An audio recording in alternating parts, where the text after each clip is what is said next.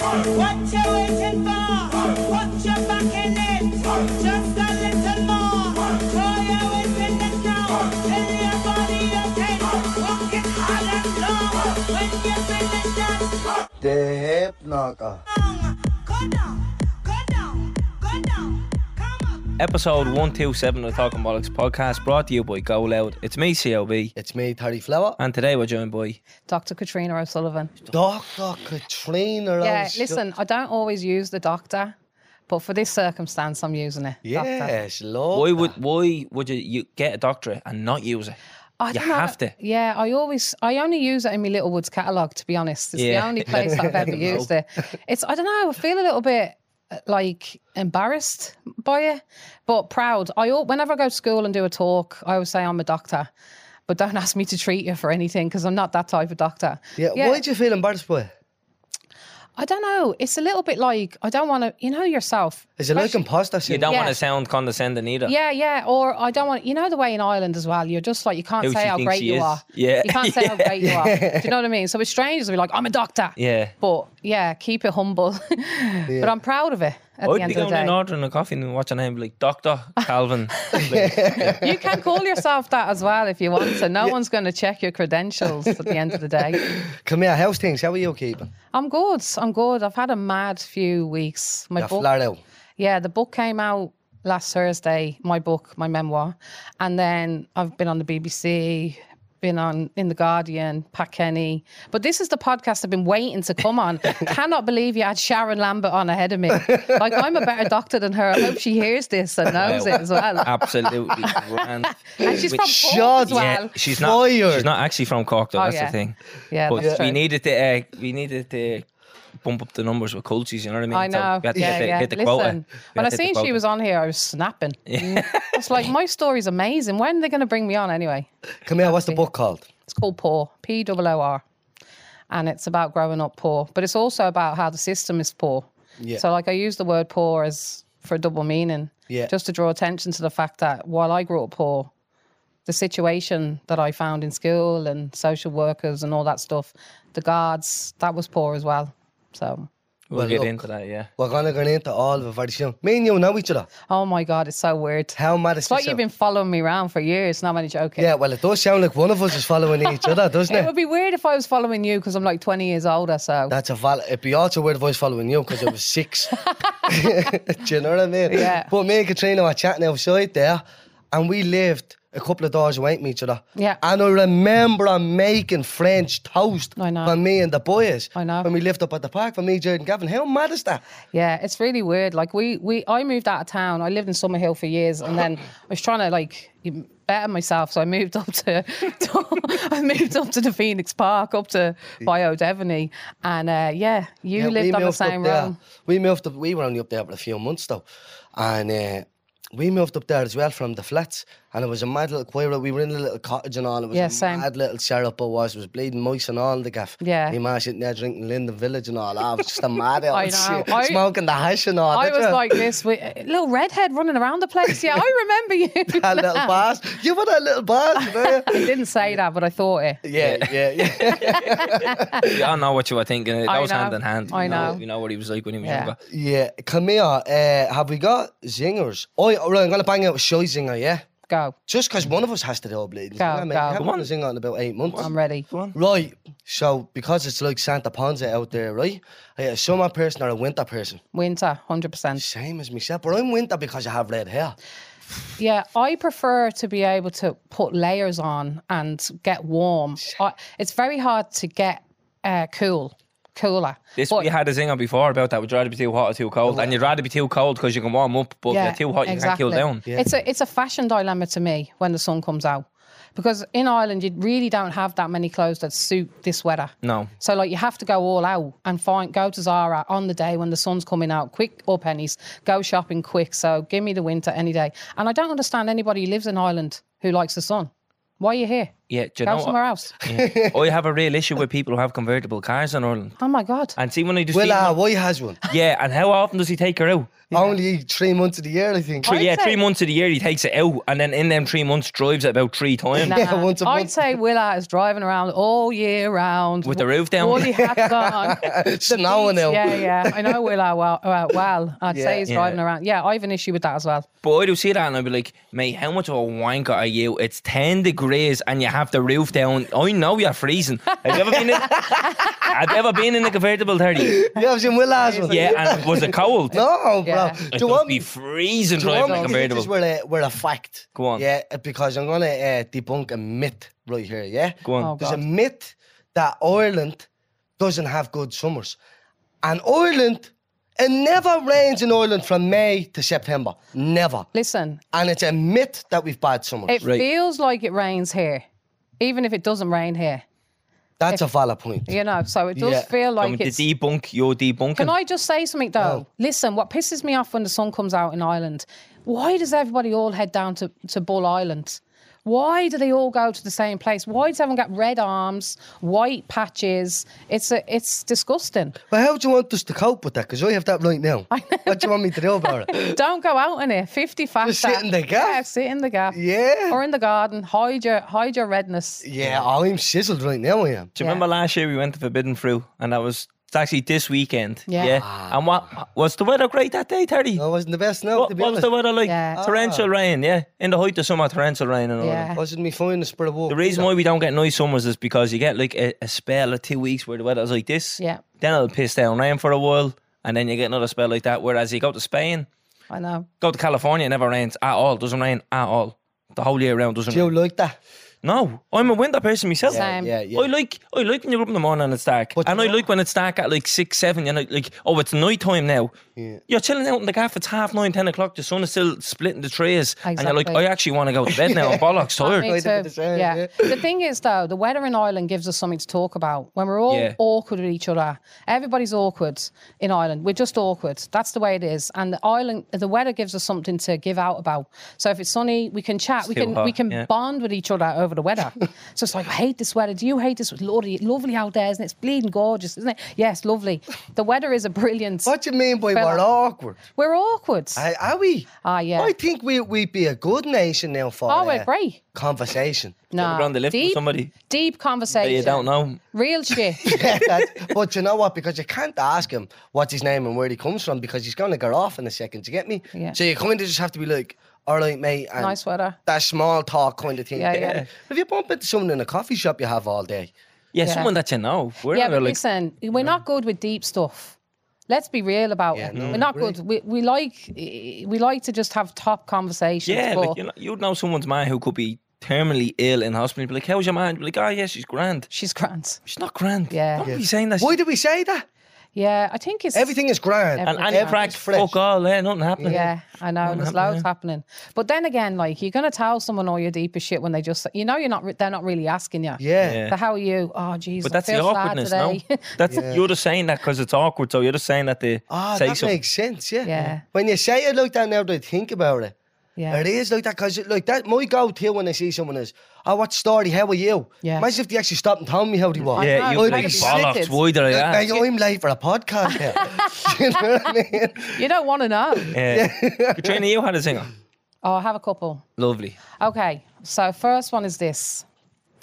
Would you now? I probably know what you're going to say because Okay. I've heard about your feelings about animals. Okay. So I'm just going to ask you this anyway. Would you rather be able to talk, understand what animals are saying, or speak every language in the world? Speak every language. Yeah. We had this one before. Really? Yeah. Oh, for fuck's sake. Yeah, we did have it before. I know he said animals, obviously. But it with or without either or doesn't really matter to me. Why? Why animals though? This Because- is me. I'm a because- psychologist now, so this is I know, important. here we bleeding got Yeah. with lucky Why nerves. animals? Because I'd see more animals, like, you know what I mean? Like, how many times do I have to switch my language? Yeah. Do you know, I don't really leave Dublin for the. I know we have other So nationalities practical. and all here, but I don't really leave Dublin that often. Most people speak English here, so I'm killed with just knowing English. And then if I see an odd dog and he's telling me about his day, I'm like, this is a bit mad. Do you get me? Yeah. But And that's my fear because my dog is a moany little pox. Yeah. I wonder where he gets it He just from. moan all the bleeding time. I'm like, mate, you've been fed, you've been walked. You literally, I had to pick up your shy. You see me picking up your shy and you're still moaning. And like, imagine he could talk. He wouldn't shut the fuck up. He'd be like, I'm raging, I picked that now. Why can I not just speak bleeding Senegalese or whatever? You know what I mean? Well, yeah. I'd rather speak yeah. Zulu than know what my dog wants to say to me. I prefer to speak to animals. I just love to understand. Not my dog now because she's annoying. I'd say she licks my feet. My dog. I'd be like, what is she thinking? Because that's disgusting. Seriously, my husband won't even All go dogs near do my feet. that, don't Imagine your dog could talk, he'd ring you and be like, where? You'd be like, I'm just going to the shop, I'll be back in a minute. And then you'd hang up and you'd go to Audi or around the shop and he'd ring you again and you'd be like, where are you? And I'd be like, I'm still in the shop. All right, just checking. And he'd constantly ring you. But can I say though, my dog adores me. Yeah. Literally. So if I knew what my dog was saying, it'd be like constantly having a cheerleader. Yeah. I love you. Where you going? I love you. I need you. Jesus, Yeah, that's that's like too heaven much. to me. That's but too much. I'd like to understand like why elephants like cross the country. How they know, like how the birds know where to fly every year. Like what? But we know this. But we don't really know. Maybe the birds have a different reason than the ones we think. So do you think that like birds like have fucking Maybe they're Google meeting Maps? each other. Maybe they have like cousins in South Africa or some hot And they're country. going over to see and them. they're going over like... Yeah. Do you know what I mean? Maybe there's a christening going on with the birds that we Yeah. don't know. And we're thinking it's some fucking aerodynamic thing. We're thinking they're all emigrating for the winter and all. But it's not. They're not. They're Birds getting just Ryanair fly for flights. as long as they want. They're getting Ryanair flights. No, I don't know. Or do they get tired? I think they get tired. No, they have to stop over in London and get a connection flight. Yeah. I think they get tired. Do they get tired? Yeah, but they well, like, glide. there's boats that do like fly to Africa for the winter from Yeah. Ireland. Yeah. From Ireland? Yeah. So where are they stopping off then? Like when, Somewhere along when the they way. need a kipper and... Tenerife or Yeah, something, but Tenerife.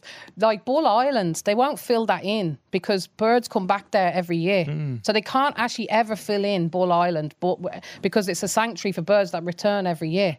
But I'd love to know, like, what, you know. Anyway, that's the other one. So you've done that zinger before. I feel terrible now. I should have known that's that. fresh. I Another think we're one. at the end of a good conversation Would you over. either be a leader or in the team? Leader.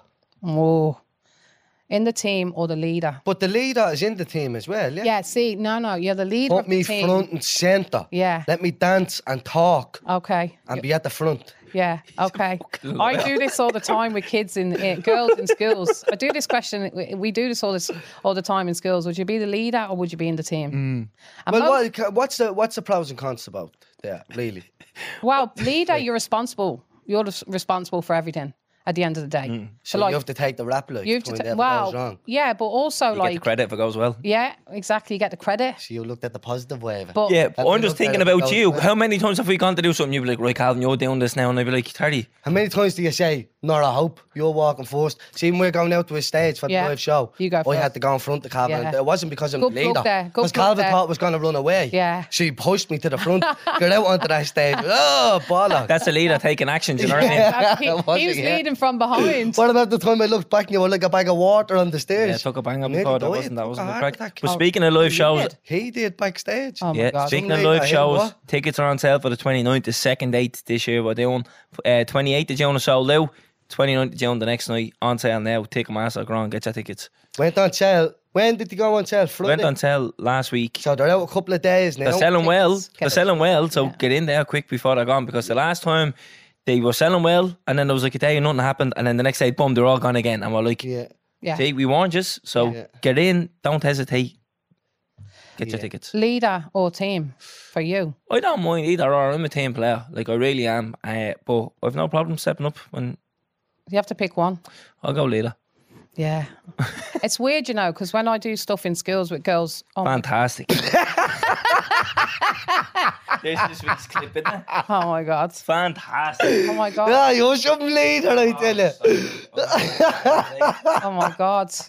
We're 127 episodes in. That's the very first time that's ever happened. Really? Yeah, I've Must never be a seen. sign. One of us has never spilled water. Got- Go on, Katrina. What are you saying? Fuck him. And when you Go. when I do stuff in schools with girls, We're going to have to stop the podcast. Why do we have to stop the podcast? You're going to Well, put sit it down show. and ring it, will you? I want to have a chat with Comments you. are going to cut back across and say never no top line. Mate, I'm at the being intrigued. Will you hurry up? oh my God, Oh, stop. Oh, fuck's sake. probably nervous. He's the nervous fella. I'm the Really? leader, he said, and he's bleeding. I know. His hands were rattled. He Yeah, never it's played because I'm a football. doctor. It's because I'm Yeah, a that's doctor. right. On my man's life, they'll be all paragon all around, Really? like psychologists, doctors, and all that carry on. You do? Yeah, Why? Thinking they can read you and all. because I feel like he's always assess people. That's bullshit, though. No, I know. We don't know I've nothing. asked people. We don't know nothing. I've asked psychologists now, they're like, what are you on about? You Yeah. mad thing? That's not how it works. And I'm like, oh, you're definitely Yeah, reading me. no. Honestly, you go to parties and all, you tell people you do psychology, they get freaked. They're all You're parallel. reading my mind. I'm like, no. Yeah. I fucking can't even read my own mind, let alone your mind. Psychologist, not a psychic. Like, Yeah, one of them.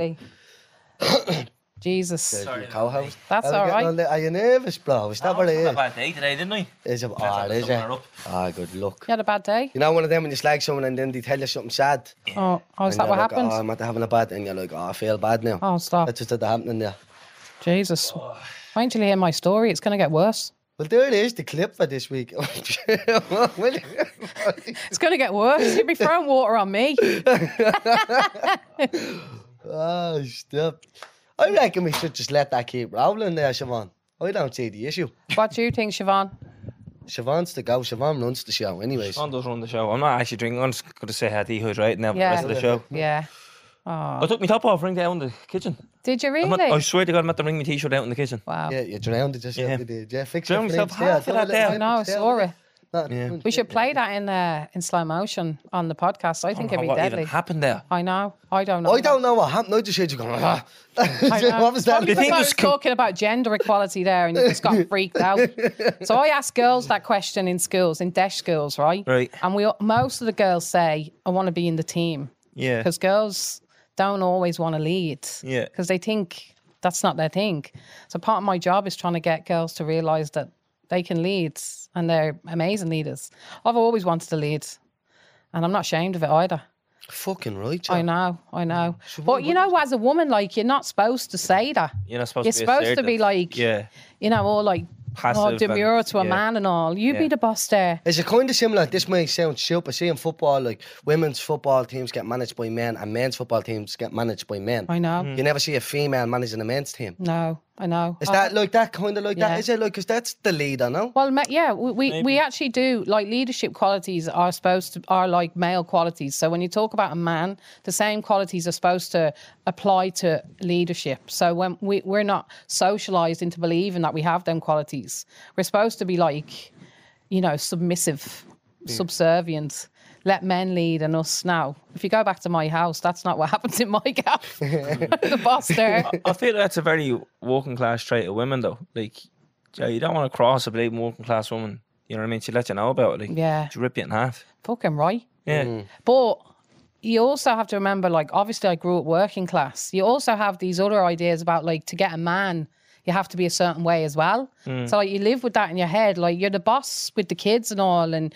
don't fuck with my family. Do you know what I mean? But, so you're a lioness, but you're also, like, thinking, a fella's not going to want me if I'm not, like, good and I'm not letting him be the boss. So it's complicated. That's exactly how a lioness works, though, isn't it? A lioness does all the work. Yeah, But, like, the lion is in charge of the pride, isn't exactly, yeah. he? Yeah, so it's a good analogy, that. It is. You're mad with the old animals. What's going on I here? don't know. I don't know what the fuck that is. Hey, so Dr. Doolittle. That's what you're at, yeah. God, please don't let that stick.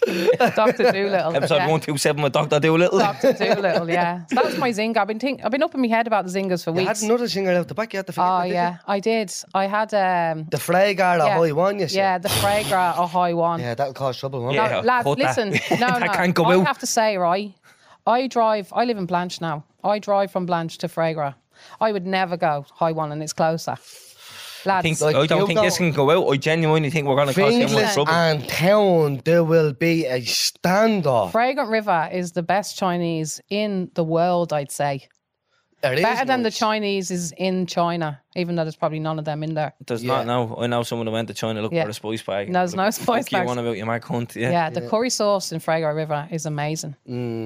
Honestly, sometimes I'd be like, I would move back to town Just for this. for that. Back to poverty. Risk it all. You risk it all. Just for that. Just for the curry. Sunday night. Yeah. Fragrant River. Yeah, no, it's controversial.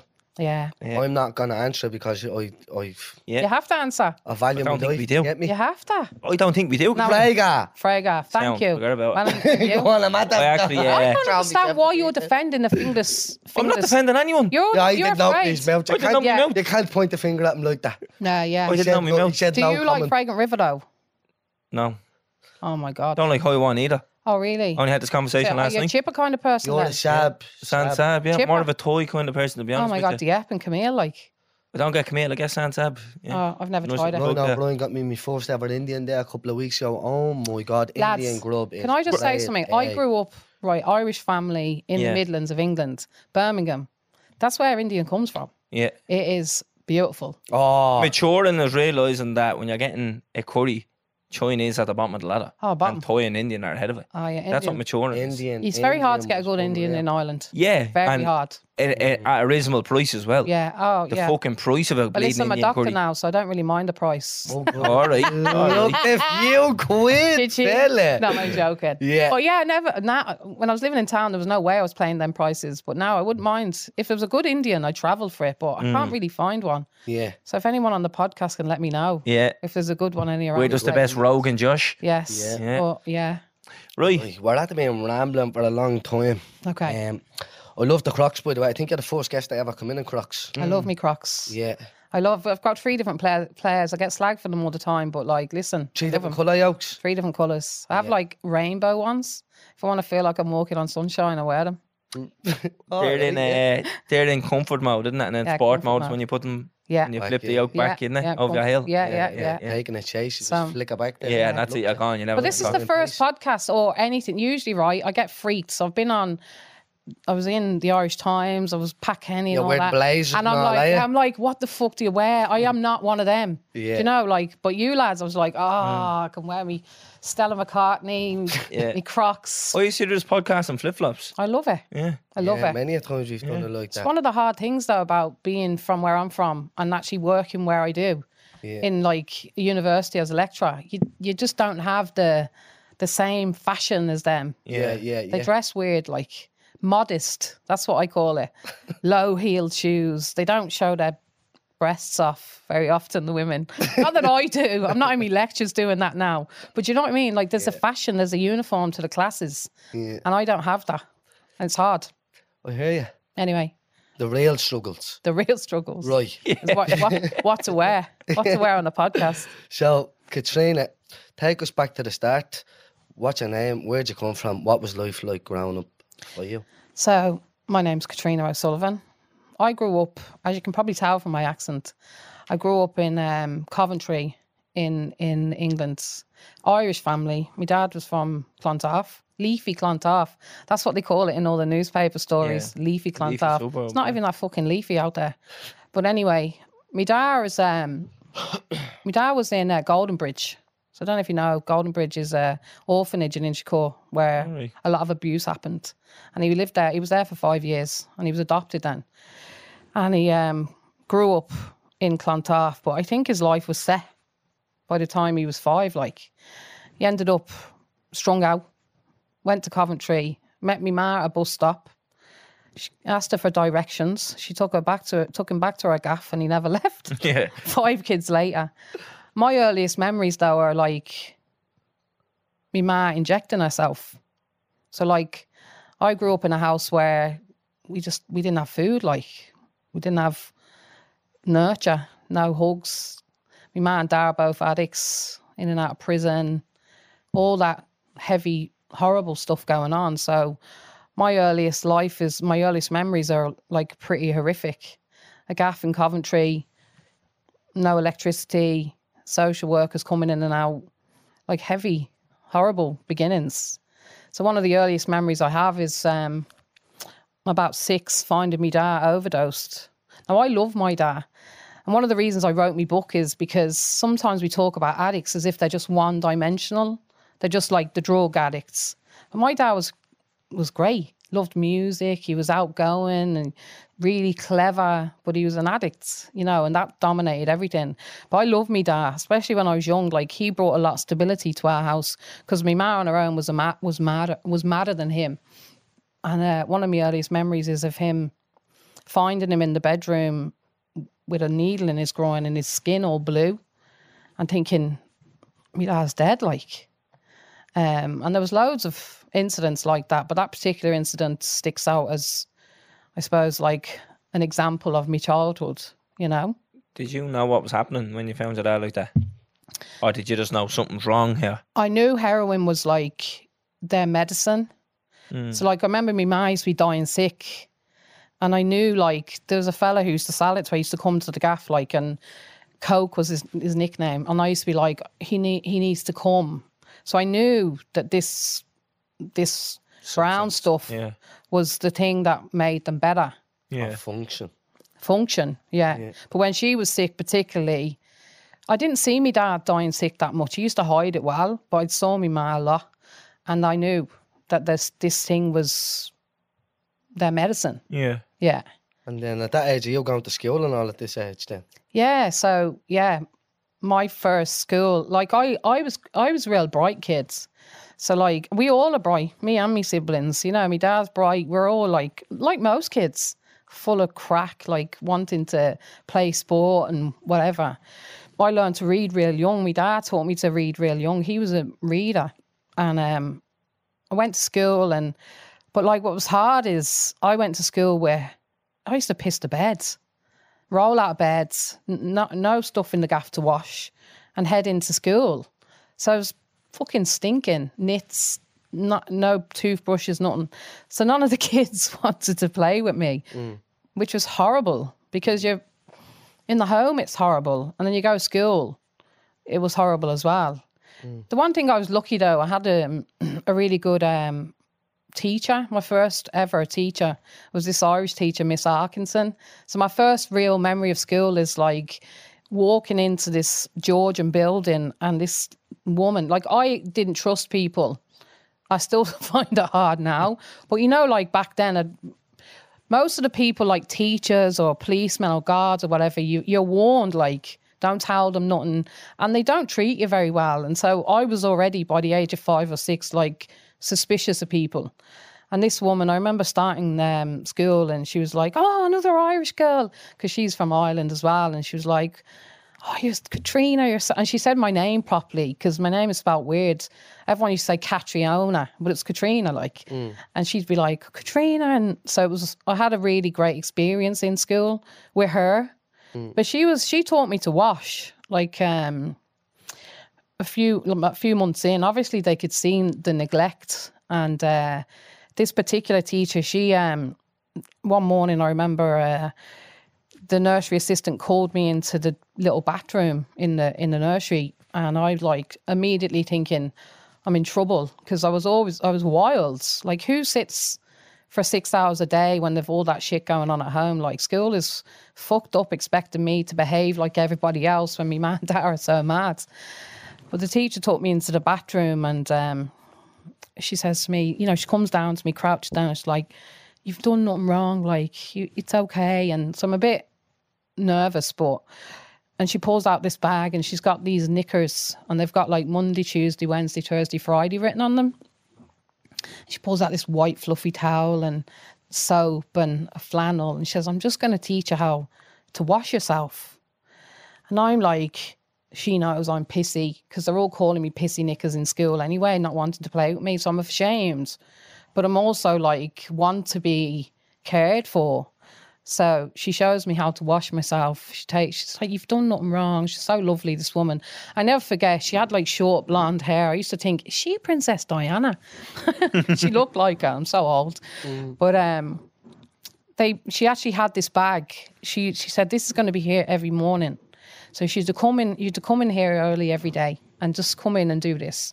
So I used to wash myself and change my underwear every day, and they used to wash my underwear for me every day. I know how tragic that is, and it's sad, like, but that's such a wholesome thing to hear about, like, for a teacher to do something like that for a child who clearly needs it, you know what I mean? Because there wasn't enough of that years ago. There definitely wasn't. It was just kind of like, come into school, and no matter what age you were either, you were just taught to come in, wear the uniform, have everything in check, and learn. No matter what was going on at home. To have a teacher kind of pull you out separate Yeah. and do that is like... It's that's- beautiful. Yeah. And that lived with me my whole life, like. So, like, I teach now.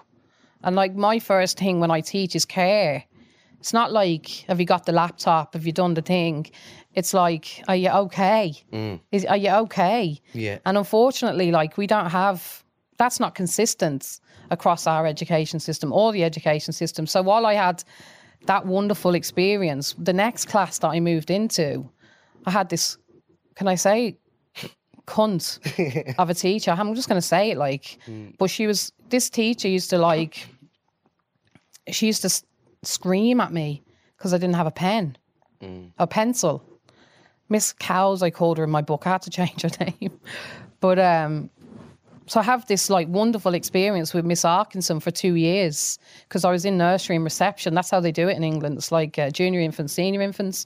And then I move and I'm in with this other teacher and it's completely different. So the teacher used to, like, I could read and I loved to read. Like, I was so proud of myself that was my thing. And they had a library in the school because we didn't have nothing at home. So I used to be avidly, like, reading stuff and trying to learn or whatever. And I loved school because it was so organised. I knew what was going to happen and I got fed. It was school dinners. Like, so in England we had school dinners. They don't have it here. It's all over the place here. But in England... like bits and bobs here, don't they? They've sandwiches or the packet. Or chicken fillet rolls. Like in Mercy and Shakur, they buy chicken fillet rolls every day, which is great. Yeah. But we had this roller, this metal roller that used to roll up at 12 o'clock. I'd be sitting there like a dog. Like, I used to be sitting in class like about 11:45 and like, you know the way your dog, you know the way the lead, you get the dog's lead and the dog goes crazy, or you go to the cupboard where the food is and the dog goes crazy. Yeah. Like, I'd be sitting there concentrating on the study or whatever, and then the rollers would go up where the dinners would come from, and I'm like salivating because I'm fucking starving, like. And school dinners made it easier for me at the end of the day, like. And it's not costly to feed kids, like, who need it at the end of the day. We should do it. But anyway, I had this horrible teacher then. So I used to love to read, and she used to stand me up. And, like, if I made a mistake, she'd scream at me, like, and try and, like, take away. It was like she was trying to take away the confidence that I had. She hated me. I heard her call me pissy knickers and all.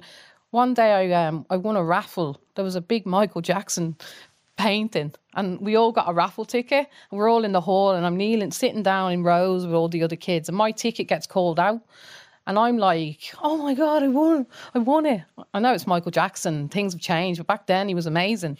So I walked past this teacher and I heard her say, how is she going to fit that in her dustbin? And I'm like 8 or 9, like, what the fuck? And you know what's been mad about, like, going back over my life and writing my book? Like, I was on the radio in the UK a few months ago and one of my teachers got in touch with me who remembered me. And when I met her, I said to her, is that teacher still there? And she was like, oh, yeah, we all knew what she was doing to people. And what made me mad was that they all knew. Yeah. Yeah. So we all know when there's a bad teacher. Yeah, I had a encounter like that recently. I had a teacher reach out to me and...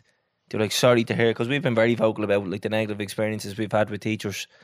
And he said, I'm sorry to hear what happened to you with, I won't say the teacher's name. Oh, we all knew he was like that. And I was like, don't fucking come back and say this to me 10 years later. I know. Oh, we all knew he was like, because at the time, you fucking agreed with him and you facilitated it. I know. And if he told you this is a bad apple, you treated that student like a bad apple. You never get that student a chance. I know. So don't come back to me 10 years later and say, oh, look, we all knew, blah, blah, blah. Because it's one thing if your boss says, that person's a prick and you say, oh yeah, he's a prick, and then you go and you have to deal with that person one-to-one. You can be like, look, you have your own chance to put that impression on that student. You don't have to do what someone else tells you, because at the end of the day, it's your classroom. I know. So what happens when that door closes down to you? And coming fucking years later and sending a message apologising is a cop-out in my eyes. So I know. Yeah. And the thing is, though, that's still going on. Yeah, I definitely. work in schools all the time. That's my job. Like, I've developed programs that are reaching out to all the deaf schools in Ireland, all the girls. And every fucking school you go to, you hear a story. I've seen it. And my belief is this. If you're not saying anything, you're complicit. You're in it. If you've got the privilege to be able to say to be able to stand up. If you're educated and you have the privilege and you're not saying anything, then you're actually part of it. Yeah, definitely. And 100% you have to be saying something. People find that hard to believe, though. You ever hear when a child tells a story about a teacher, people are like, why would a teacher do that? I know. It's almost like too hard to believe. Like, and people think, you see, what my point is like, if you're poor like I was, right? So if you're a rich kids, so like my kids now, if they had an issue with the teacher and they came home, I'm strong enough to be able to go and fight for him and make sure that he's okay. But in the case of kids like us, or kids who are in poverty, or kids who have a disability or family issues, we're getting it at home, and then you're getting it in school as well, which is so fucked up and so wrong at the end of the day. And like, it's still going on. Like, it is one of the reasons I wrote the book, is to try and draw attention to the fact that one teacher can change your life for a good reason or a bad reason. And in my case, I had teachers who actually changed my life for good reasons, but I also had the other side of it. well, you showed both sides there with the two stories that you told, and Yeah, that's exactly it. And that's what, and like you said, that still happens today. Yeah. And it can really, really drive kids down the wrong road. Like, you're telling a child they're going to be nothing in life, they'd be like, well, if a teacher is saying it, must be true. But the thing is, like, my experience in school was this, right? Even though I had good teachers, the expectation for me was to just finish school. Yeah. Like, no one told me about university. Not one person told me about university. We didn't have like access programs or all that stuff, people coming in. I never knew anyone who went to university in my life. I never knew anyone who didn't like go to prison generally. So like, I knew that the expectation for a girl like me was I'd be lucky if I finished school. And that's when you're like taught that from everybody, even the good teachers, because they think they're doing good. Like, we have like school completion programs here that are focused on making sure kids complete. That's it. Is that it? You're just saying, right, we're going to get you to the end and that's it. It makes me mad that the system doesn't actually give everybody the same opportunity to flourish. And back then, I just didn't think I was very clever. Like, I failed in school. Like, I was pregnant. I got pregnant at 15 and dropped out, even though I'm really intelligent. I didn't know that for years. So my experience in school was like a mixed bag, especially primary school. And obviously I have all this shit going on in my house that's just horrific. And then I've got one of the reasons I wrote about poverty is because like, poverty isn't just, like, some people have been critical about me talking about poverty because they're like, well, I had no money. Money isn't poverty. Poverty is opportunity. Poverty is trauma. Poverty is like, I lived in a community where all the people, all the council houses were all thrown in together and everyone's fucking nuts together. So like, we were like the craziest family out of the pretty crazy families anyway, if you get what I mean. So you've got your alcoholics, you've got your, the robbers, whatever. And then we're like the lowest of the low in the bunch because both my parents are drug addicts, they're criminals, we're selling drugs from the gaff. There's fucking all this shit coming and going. And like, I'm in the middle of all that. This little, beautiful little girl with my siblings, trying my best to just get through each day. And it was horrific. Yeah. Horrific childhood. Well, even you mentioned poverty there, and then people saying that they were in poverty. It's almost like people, I don't know how to explain this. It's almost like if you say you are poor, someone is like, well, I was poor and I done this. I was poorer. So, so why can't you? And I hear that all the time. It's like, I'm from an area like yours and I'm not an addict. So how are you an addict then? Kind of like that. People respond differently, and people, growing up in these areas, there's different outcomes for everybody. No matter how worse off you are than the next person. Do you get me? Exactly. But it's almost like somebody wants to tell you how much worse they had it. Exactly. But the thing is as well, if you look at people like us who grew up like that, the risks for like addiction, for prison, for suicide, for mental health, for teenage pregnancy, for low job outcomes are so much higher. So like, I had it this morning. I was on Pat Kenny this morning. Pat was lovely, but he was like, oh, I had trouble with your book because like, I grew up poor. But he grew up in a family where they expected him to finish school, to go to college. He just didn't have a lot of money. Like, I'd have loved to grow up in a family like that, where everybody, like, my ma's cooking me dinner every day and my dad's working, but he's just struggling to get by and they're focused on me for the future. That's not That's grew up in households with nothing in the fridge. Nothing in the press. Nothing. Damp walls. Yeah. Nothing. Pissy beds. Pissy Springs beds, sticking out the bed. never no sheet. washed. Yeah, No never hot washed. water. No toothbrush. That's different to not having a lot of money, but having enough to have a dinner and sit down with your family and fucking say grace before it. Exactly. Do you know what I'm saying? Yeah, and like, so poverty is about opportunity and the conditions. Like, if you've opportunity, I don't think that you're poor. I just think you might lack certain resources. And like, the reality is, like, mine is very extreme. But like, there's a lot of kids that still live like me. Like there's kids I know now still living like I was living. Like, I do talks all the time in school, and every school I go to, I have a kid come up to me at the end and say, my man and dad are the same as your man and dad. So it's not like gone. Addiction isn't gone. Like, this shit is still happening. And the reality is, I think that we need to do better as a society, and especially in education. Like, we definitely need to expect more of kids like me. And like, my man and dad were ill. They were ill. They had trauma. They had poverty themselves. My ma's dad was an alcoholic. She got beaten her whole childhood. My dad was in an orphanage. So like, their poverty was intergenerational. They treated us badly because they didn't know how to do better. Yeah. But the state and the system knew how to do so much better by me. And they didn't treat us very well. Yeah. Like, I had a situation when I was a kid. My dad used to sell drugs, and he didn't do it very well because he went to prison. But he used to sell drugs, and there was this policeman, Scarda, who had it in for him, you know, as you do, because we all know them when you live in a community like mine. And I remember being about 8 years of age and them kicking in the door at 6 o'clock in the morning. And this guard searching the house, and he picks up me ma's knickers, and they're dirty, like. And he goes, look at that, you state of your mother. To me, I'm a child. I'm 8. I'm vulnerable, like. Yeah. I didn't ask for this. But this policeman who the world is telling me I should trust and go to and report shit to, he's like berating me and my brothers. Like, my brother's like 3 years older than me, and he's getting stopped and searched regularly by policemen, and he's a child.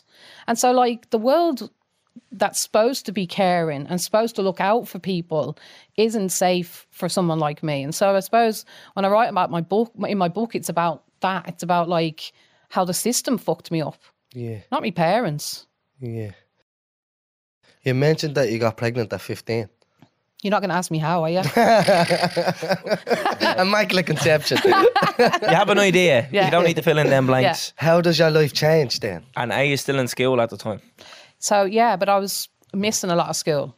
So like, I was really good and quick, luckily, in school. Like, so, you know, I read, but I was also at that age, by the time you hit teenage years, you know yourself, like, I'm hanging out in the street corner, going out with a joyrider, smoking weeds, taking acids, all that kind of stuff's going on from 13 onwards. But then I'm also like, I still want to be good. Like, I love school. Like, I love the learning part of it. But, you know, them things don't match. Like, it's not very cool to be reading Shakespeare when you're hanging out outside the shops. Do you know what I mean?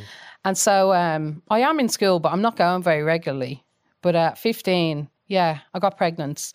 And that was actually the darkest period of my life, to be honest. Like, not because I was pregnant, but my parents kicked me out. So I was homeless. Like, I was squatting in a flat in Birmingham. We'd moved to Birmingham at that point. And it was a horrendous time because I'm having a baby. I haven't got a fucking clue what to do, how to be a mum. Obviously, like, I want to be a good mum, but I haven't got a clue. And I'm living in a squat.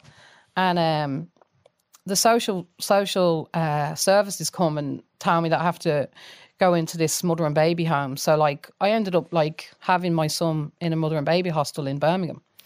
And that was a really, really dark time. As soon as I found out I was pregnant, I was like, I'm never going back to school. And the reason was because I felt like they would be happy. Aha, she's done what we thought she would do. Do you know what I mean? I felt like the teachers that were like, the prophecy is fulfilled kind of thing. Yeah. I felt like they would judge me and they would be like, I knew she was going to end up like that. Yeah. So, and also like, I had this mentality then, which a lot of girls like me have, and there's nothing wrong with this. This is how you're brought up.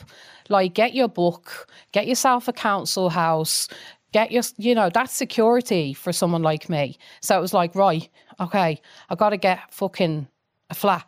Got to get myself a flat. Got to get my own flat and make sure that I have myself secure at the end of the day. And school just wasn't going to be part of that. But the mother and baby hostel now, that was horrific.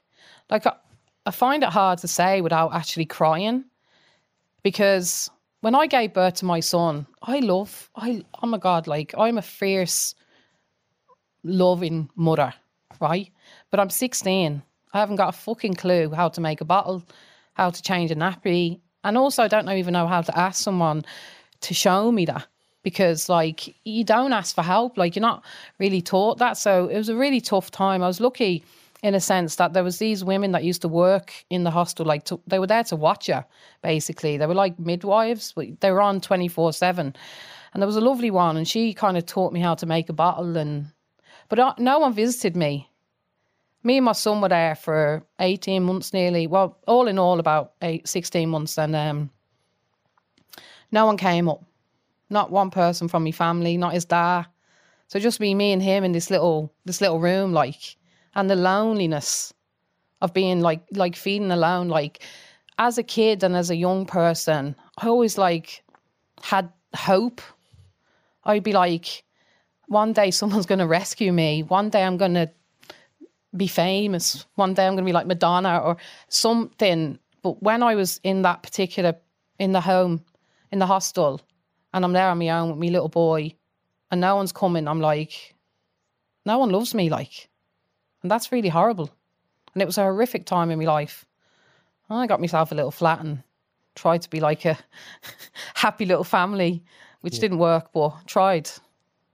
So what goes on after that then? You end up going back then to Ireland. Well, like, I went on a mad one. So, like, I'm an addict. Like, and I don't mean that, like, I didn't get strung out, but, like, I am extreme as a person in terms of my personality, in terms of my drug use. And I always measured addiction by, like, my parents. So I'd be looking at them going, I'm not sticking needles in my arms doing what they're doing.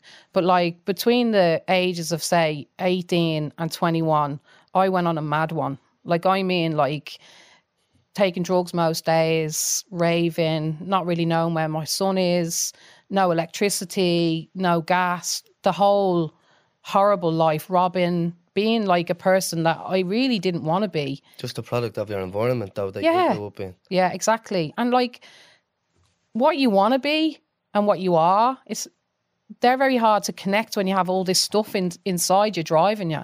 Like, I loved my son and I love him today, and I wanted to be a great mother, as my mum wants to be a great mother.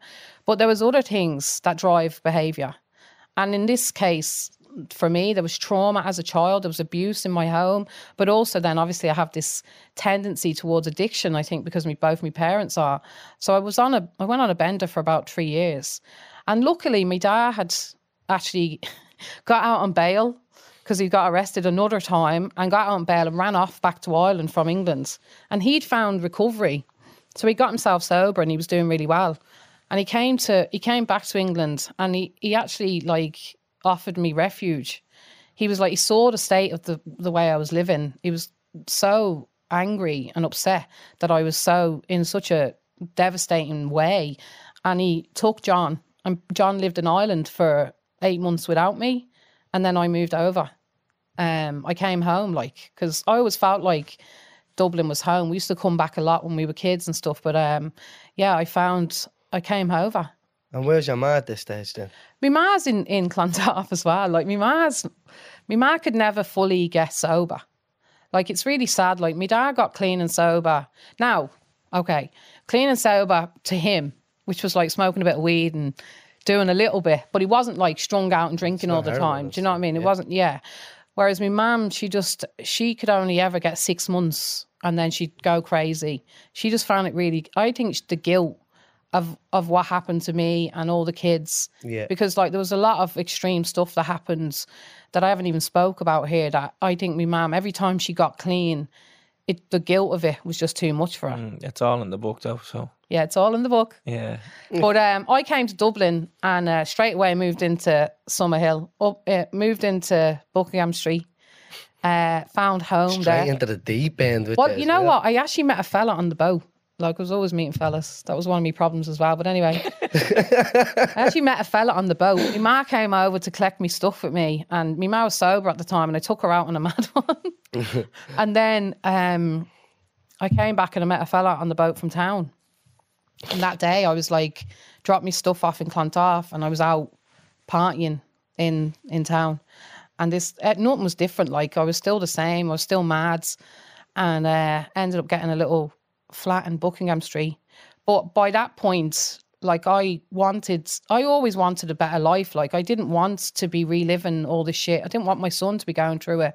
So I found myself living in Summerhill. And luckily back then, there was loads of money in Dublin because it was the Celtic Tiger. So I had loads of community programs going on in Summerhill. So like Joe Dowling used to be down in the Five Lamps with his little office. And I knew Karen and David, and I knew loads, but really loved the community in Dublin 1. And so, like, as a woman, at that time, when I was started to look for help, luckily it was there. So I actually was like, I'm fucked, I need help. And all of a sudden I find myself in the fucking Rutland Centre, a funded place. I'm on a medical card, go down to Joe Dowling, and next thing you know, I'm in treatment. I'm in treatment straight away. I was so lucky that I wanted to get my shit together at a time where we were funding services and supports for people like me. So, Rutland Centre. So you get your shit together then? Yeah. You know what? I don't know, like... And how old are you again at this 21. time? 21. I was in there when I was 21. Yeah. Right. My son was 5. I'm in there when I'm 21. Look, my story is that I don't think anyone who's been through what I've been through or has lived the life that I've lived, it doesn't go from, oh, you're fucked up to then you're better. Yeah, no. Like it's been a journey. Yeah. So like while I went into treatment and I got myself clean, I was also still mad, still had all this angst inside, still didn't have much value on myself, was always going out with fellas that I shouldn't have been with, who were just not fucking suitable, not available, didn't know how to care for myself. So all of that was like a learning. And in that period, in that couple of years when I was first clean, living in Summerhill, I actually got an opportunity to kind of like learn and get better.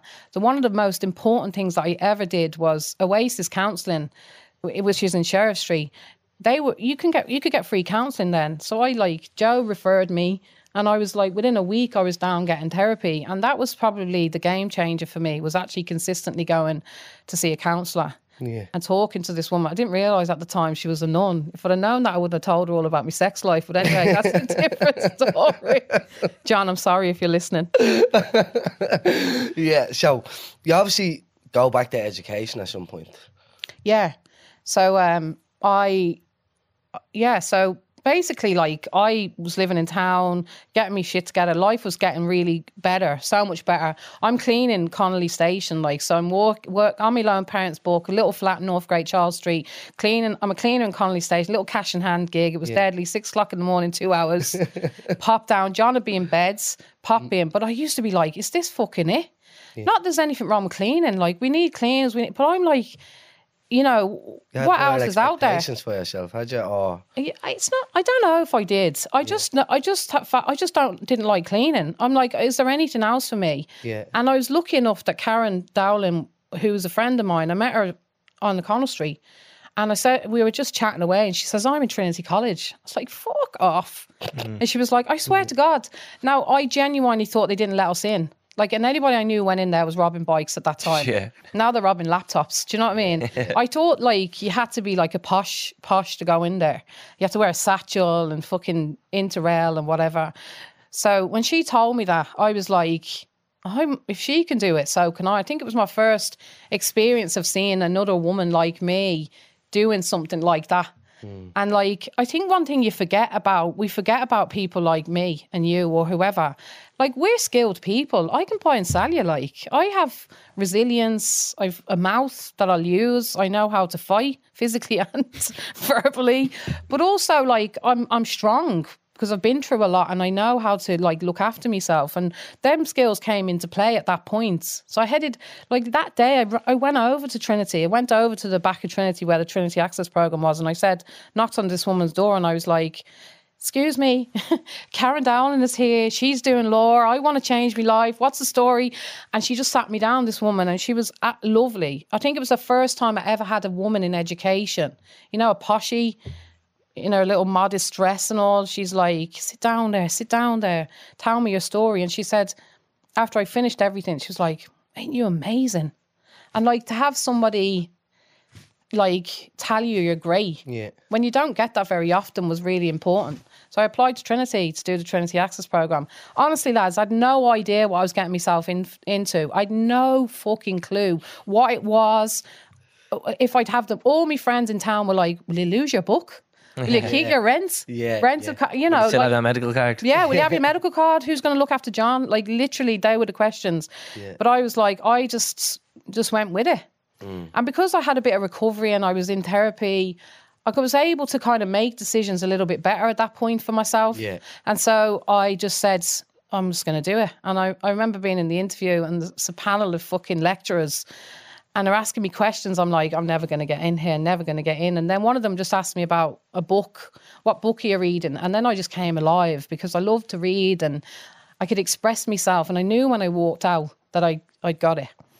And my dad, who's, you know, really trying to get his shit together at that point, we got the letter that's offered me the place in Trinity, and he framed the letter, like, you know. That's unreal. He had it up on the wall in his house. So yeah, I went to Trinity pretty quickly then after that. Yeah. And Trinity was hard, like. Yeah. It's not made for people like us. So like. What do you mean by that? So like, you know when you're like growing up on the street, you have an idea about what's going on in the other people's lives, the rich people's lives, like, but you're not completely sure if they have it really different. When I was a kid, I remember going to this girl's house for a play day. Annette Keatley was her name. And she had like a chessboard on her coffee table and a room for a tutor. And I was like, wow, this is fucking mad. But when I went to Trinity, like all of the kids that I was in class with, apart from maybe one or two had gotten through the Access Programme, they all had like done grinds. They'd all been interrailing, travelled the world. They knew about art and skiing. They all like came in with little salads in boxes and all. And like, it was just a different experience. And I'm there like with me fucking hoops and me tan and swearing, and it's hard. And I'm like on my own with John. So I'm like in and out, because I've got a kid and I'm on my own. None of them have kids on their own. And when I tell them I have a kid, they're all like, oh, Jesus, you know, because obviously I was so young having him. He's 7 and I'm 23. So, yeah, it was real shock to me to be in there. And I just hung around with the people in the canteens, the staff, the security guards and all, because I was too, I felt too different. And I don't know, like, did I come in with that? Because you know the way you can have a chip on your shoulder. But the way you're saying that now makes me feel like I don't think I would fit in there either. Do you get me? Like when people, their interests are completely different to mine. Yeah. And most of them I feel would be like that. But I feel like that with every college, not just Trinity College either. Well, you see, I left Trinity. So I was lecturing in Trinity, and I left because I felt like the student body didn't represent me. And so Maynooth is much more diverse than Trinity. The students are. The staff. What did you go to? I went to NCI, but I went to the open day in Trinity, and I had very similar experiences. I didn't feel welcome at all, and I have a bit of repressed memories there because when I went to the open day, I went with one of my mates from my class, and in school we were always told in 6th year, if you're going to an open day, don't worry about it, you just go to the open day. You don't need to come into school that day or whatever. So I went to the open day in Trinity. He wore jeans, I wore a tracksuit. I was like, yeah, it's only across the road from the gaff course. I'm like, what am I dressing up for? And I remember I felt real out of place, felt real uncomfortable. I remember being in at 15 minutes and being like, I'm not coming here. I don't like it here.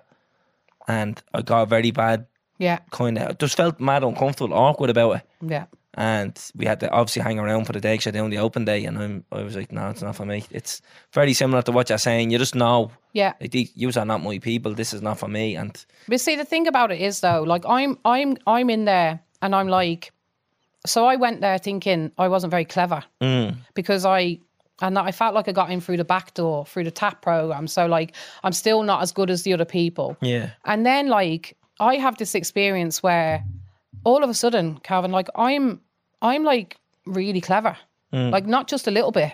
Like I'm getting like top marks in the class. Like I'm first class students, which is amazing. So like that was brilliant for me. You're that being feeling, underestimated though. Yeah, but like I had been underestimated, and then I'd internalized it. So when I'm in Trinity and I'm doing well, like the education was phenomenal, and it was amazing for me in terms of growth. So I'm like doing well and performing like everyone else, and realizing and growing and saying I'm as good as. This was a lie. Like I'm actually really good at this. So that is amazing feeling, and that kept me there. But then I'm also aware I'm different.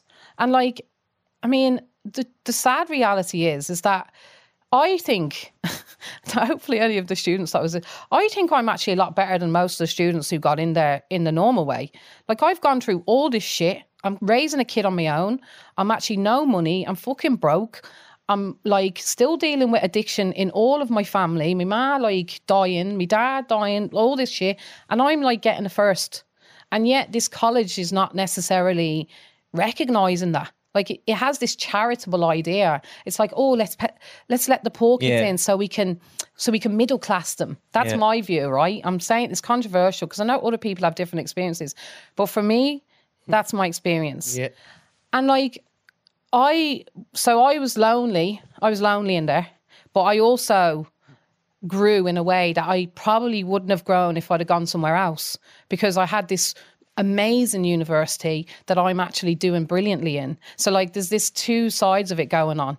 And then like what happened to me is I actually realised about halfway through. So I did my undergrad. I did it in psychology. And you know why I picked psychology? Not because I love psychology, because it was 10 hours a week. And I had a kid and I was on my own. I got offered 3 degrees and I was like, this is 10 hours. I'm just going to, because then I can go home. Because I've no one to mind him like. So I'm like, school hours, it'll cover me. But I loved psychology and I was really good at it. But I'm halfway through, did my psychology, graduated with a first, top of the class, one of the top in the class. And I got offered a PhD scholarship. I have fucking no idea what PhD stands for. I still find it hard to remember what it means. I honestly do.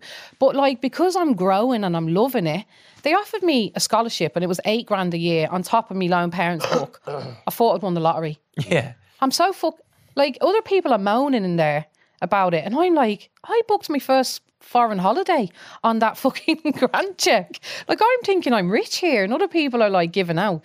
But anyway, I'm in the middle of my PhD and all of a sudden I'm having this awakening. These fuckers know that this is inaccessible to everybody else. So like I'm starting seeing it's not just like the system is rigged against poor kids. The system is rigged from the beginning. If you grow up in Summerhill, if you grow up in a working class community where there's real poverty, your education is affected, the hopes for you are affected, the people you meet are affected. But the poshies, the affluent people who are getting educated, they know that. And they're not doing anything about it. And so I start getting this like rage when I'm in there.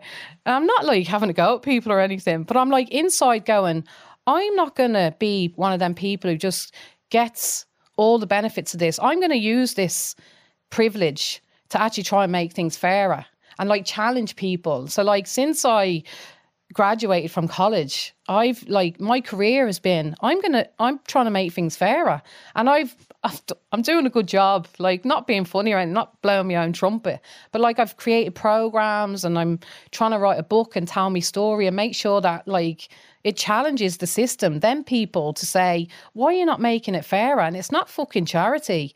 Like I'm so skilled, like, and bring so much to that university. Why are we not celebrating that? Why is it only a few kids get in from a few little poor schools, and they're probably the best kids in them schools anyway? Why are we not making it fairer? Yeah. Sorry, anyway, I'm on a rant there. No, I completely agree with everything that you're saying. And I'm sad that you had that experience. I had multiple stories about that. I've told Terence loads of stories I've had about loads of points in my educational life where I was told no, or you shouldn't be here, or you won't be here. And then I'm like, but like I never done that on anybody. Why? Like, what did I do? And it's just like, you won't be here, and you're like, oh, all right, sound, and then you're out there, and I'm like, right, now what? Yeah. So you're constantly like, and I still get it. Yeah, but I still get it now today. Like, last week we were in the Sunday Independent, and the college I went to, NCI, shared it on LinkedIn, and like didn't tag me in it. They just said like NCI alumni Calvin O'Brien, blah blah blah, and I got a notification because someone tagged me in it and said like, oh, well done lads, I love the podcast, and tagged me. And like I went on, I'm looking at all the comments and all the people who was like reacting to it, and the people I work with and people I went to college with, and I don't know, mad overwhelmed about it, because I was like, they're the people who I do feel I'm not good enough around. I know. Still to this day. I know. Do you know what I mean? Because you're told you'll never get there, and then when you do get there, you're like, I'm not supposed to be here. I know. So you're uneasy about it, and I still am now. And I was looking at it, and I was like, and someone in work said it to me then, and then I got mad uneasy about it, and I think it still has me rocked to this day. It's still taking me a week to get over it. Like. But that's how I feel actually with the book coming out and stuff, like the whole, like, and people say it's imposter syndrome. It's not a syndrome, Calvin. You are an imposter. Like, you are an imposter in the places. I say this to everyone. So like, yeah, I went to college and I come out the other side of it, but I'm like a very small percentage of people and it shouldn't be that way. No, I know. Because I'm not the smartest shuffler who's even in my friend group, probably not the smartest shuffler, you know what I mean? Yeah. I'm not the smartest shuffler in the area. I'm not the hardest working in the area. So why am I the only one, or one of the only ones? And the opportunities I've gotten from this are great for me, and they benefit me, they benefit me kids going forward. Yeah. And I'm able to live my life the way I want to live my life.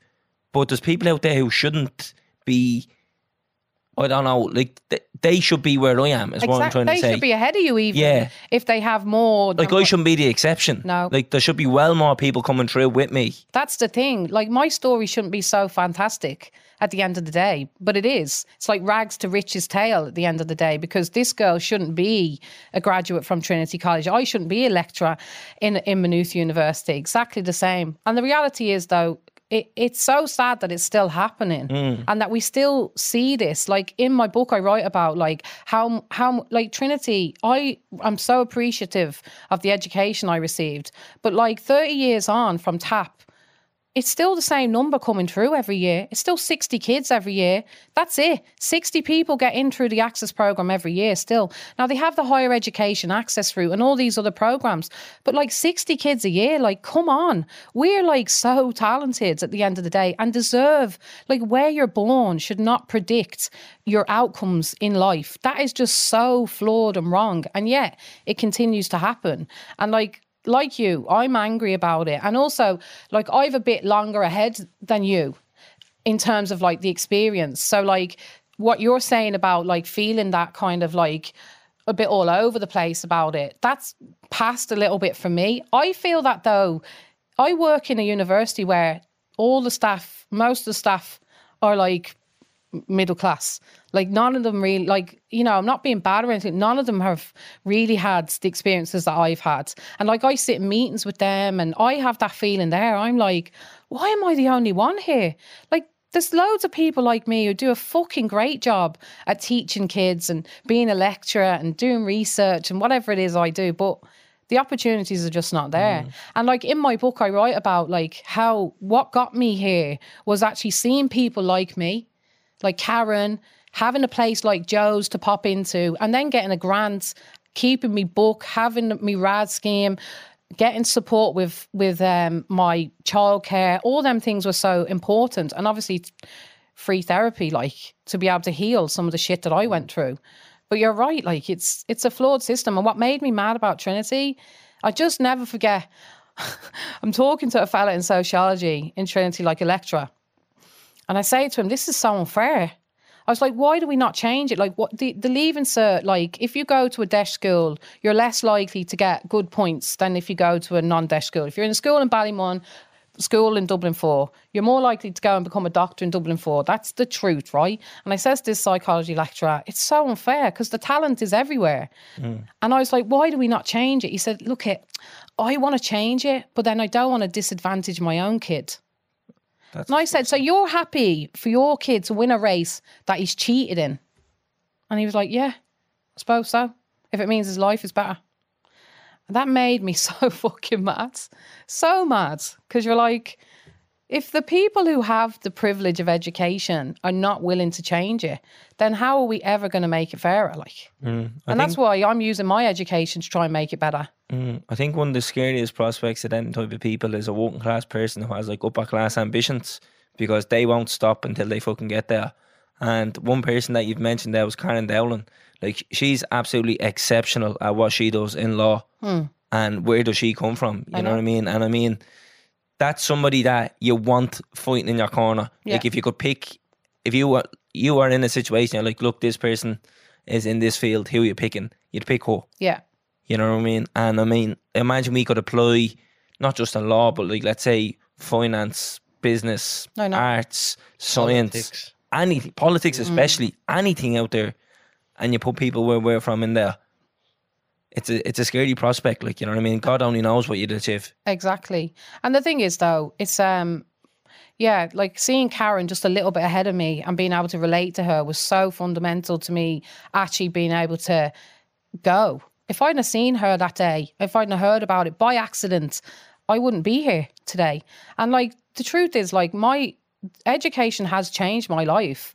And education is not about a job. Unfortunately for us, you think what you're going to be at the end of it. Yeah. What you're going to be. Where's your money coming from? What you're going to be at the end of the day, because that's what we're taught. Get a job, get money, make sure you're safe.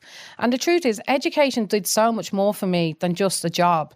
Like, it made me think differently. Like, previously, I didn't have any idea about the society, what was going on in the world. Like, I didn't really, no one taught, like, you didn't watch the news even. It wasn't something. And now I think differently. I feel differently about the world. I feel 100%. And it's not that I'm diminishing other people's lives, but it's really not fair that we're not providing that to people. Fuck the jobs, fuck the money, the wealth, whatever. It's that, like, the privilege of just being able to grow in every way. Yeah, it's opening your mind, having conversations. Yeah. And I think it's the networking side of it as well. It's the people you meet. It's the experiences you have. It's, you know, even simple things like, I went to this event, I went on that night out, and I bumped into that person, or this happened there, or I got invited to this thing, and stuff like that. That all comes with it. You know what I mean? Yeah, don't get me wrong, the education, to have the piece of paper at the end is fucking deadly. Yeah. Because that sticks with you for life, but it's the experiences and the people you meet on the way. You know what I mean? Like, exactly. I'm at the coming from work here, and I left the job sitting beside a fella who I went to college with, who came from very similar circumstances to us. Yeah. And we went to college together. I've seen him grow, he's seen me grow. Now the two of us are in the same job, and you're thinking, like, this is fucking class. Do you know what I mean? Yeah. We've had the same experiences together. Like, yeah. So things like that, you can't put a price on stuff like that. But I'd hear him talking about things, and I'm like, yeah, me and him have similar views and how we look at stuff as well. And you're like, you can tell this is because you've gone through these systems. You know what I mean? The only thing I will say, though, like, for me, what happened though, I often think if I could go back, would I do it again? Because, like, as I start getting educated, like, I lost a lot as well because of it. So, like, and I don't want to put people off. So you go to Trinity and all of a sudden you start thinking different. And then I'm with my family who are still doing whatever they're doing. And then all of a sudden I'm, like, trying to chat to them, and I'm talking to them about, like, Bertie Ahern and all, and giving out about the systems and the structures, and they're like, shut the fuck up, like, you're annoying. I'm annoying to them because they're not in that. But then I don't belong also with the people in Trinity. Yeah. Because they've got this automatic like privilege, like, they're just so confident and all, whereas I'm like a little bit like angry sometimes, chip on my shoulder, lack of trust, all the stuff that comes from the trauma and the past. So I don't fit with them. So I have this like little, like, I'm like lonely. You're awkward and you're asking about the weather. No? Yeah, you're awkward. Small talk and all that. What's that called? Yeah, Callback. Yeah. But yeah, so like it can be it was hard. Like, and like, my book is about, like, and my story isn't like a rags to riches tale. Like, I'm going through Trinity. Like, my ma's goes back on gear. Like, I'm in Trinity, like, doing my PhD, and my ma's fucking strung out, getting a liver transplant in Vincent's. My dad's fucking, like, so all of the criminality, all of the craziness in my family, none of that goes away. Like, so there's me in this brilliant college with all this opportunity, and all the students are doing whatever, and I'm, like, running home to try to, like, save my family or still be there for them. Like, you don't completely break away from your history just because you go to university and everything goes great for you along that front. So it's a really difficult space to navigate. And it was really hard for me because I wanted to bring them with me, like, especially my brothers and sister, like, I wanted them to come with me. Like, I remember sitting in there going, my brother could do this. My sister could do this. My brother's in fucking prison for years. And she's homeless. And I never talk about them because I said I wouldn't talk about it in the book, but like, I had to leave them. And like, I'm sitting in Trinity going, see you fuckers in here, you're doing nothing to make it fairer for them. And they could just be as good as me and do what I'm doing easily. But yet, where we were born and who we were born to and the poverty of our lives is predicted where they're going to be. And that just made me so sad and still makes me sad. And I sometimes think, oh, if I could go back, maybe I'd stay with my family and stay in the shit. Do you know what I mean? But then I'd look at John and my grandson and my other boys and the life that we have and the future they have. And I think, oh, I have to focus on the fact that their future has changed. Do you know what I mean? And I know that's sad saying that, but like, it's not easy to break away and to move away completely from your family and completely from your community and the stuff that you're familiar with. What do you do now, Katrina? You're a lecturer? I'm a lecturer. Yeah, I'm a noof, yeah. I'm a lecturer at home as well. Yeah. That's my husband, yeah. That's Dave. But yeah, I'm a lecturer. So I went all the way in education as well. Like most kids like us, right? They get to the degree and then they go and work in the community or they go. So I went all the way, which I'm really fucking proud of at the end of the day because like... And you should be. A lot of kids don't because we don't have the networks, you see. So you do a law degree and then you don't know anyone in law, so you can't get yourself a job. I was really lucky that like the supervisor I had in my undergraduate, he saw something in me and he encouraged me to stay and do my PhD. And because I was like, this is deadly, I'm growing here, I love the money and all, because at $8,000 I'm going to do it. So like I've gone all the way. Like I'm really successful academic. Like I've published, I've research grants, like I've like done a really good job in terms of my job. And I'm laughing saying that because you're not supposed to blow your own trumpet. No. But at the end of the day, like I am a proper university lecturer. Like I teach hundreds of kids every year and I run programs now that are aimed specifically at girls who are in deaf schools. So like I have a big program that's called the STEM Passport for Inclusion, where we go out to schools and they do programs in science, technology, engineering and maths. And we give them leave insert points for the program so that they're actually getting a pathway into the university. And I've been able to like get that into policy. So now it's in policy that this program should be ran out nationally. So I'm like working hard to try and make it fair. I use my privilege in the right way. Yeah. Giving it back, trickle down. Yeah. What made you want to write the book? Oh God, that's a lot of pressure, like. Yeah. And a lot of trauma coming up. Loads of trauma. Like I'm lucky. I'm 20 years sober, like, and clean. So like I've a long time of security within myself to write a book. And I think you need to have, for the type of book that I've written, I think you should also be supported. I know you're in the right place, but I've written it for two reasons. The first reason is I hope that like policymakers read it and teachers read it and guards read it and they understand like what poverty is and how not be expecting little kids like me to sit and learn in the same way as everybody else. Be a bit more compassionate. Don't put limits. Don't put limits on what I can be and who I can be. Treat us a little bit better and fairer. See the potential. So I wrote it for that reason. But I also wrote it as well for the money. Nah, I'm only joking. You don't get anything. It's fucking terrible, the money. I wrote it actually because hopefully there'll be a girl like me somewhere, or a woman like me, who'll read it and go, maybe I'm not as bad as I thought I was, or maybe I could be or do something different. And not that whatever they're doing is wrong, but like if I can do it, other people can. And it's definitely going to inspire someone out there, you know what I mean? Let's hope it's many young girls that read the book or that hear the podcast, that I hear you talking, because there is an inspirational story. I know you mentioned earlier rags to riches, or kind of is rags to riches when you think about where you've come from to what you've done now, you know what I mean? So that alone in itself, we need everybody to hear that type of thing. But it doesn't go away though. Like No, it doesn't go away. The problems are still there, and the family problems are still there. But it just shows that you don't actually have to end up on the street and injecting and doing that type of thing. You don't actually have to be a product of your environment and stay there.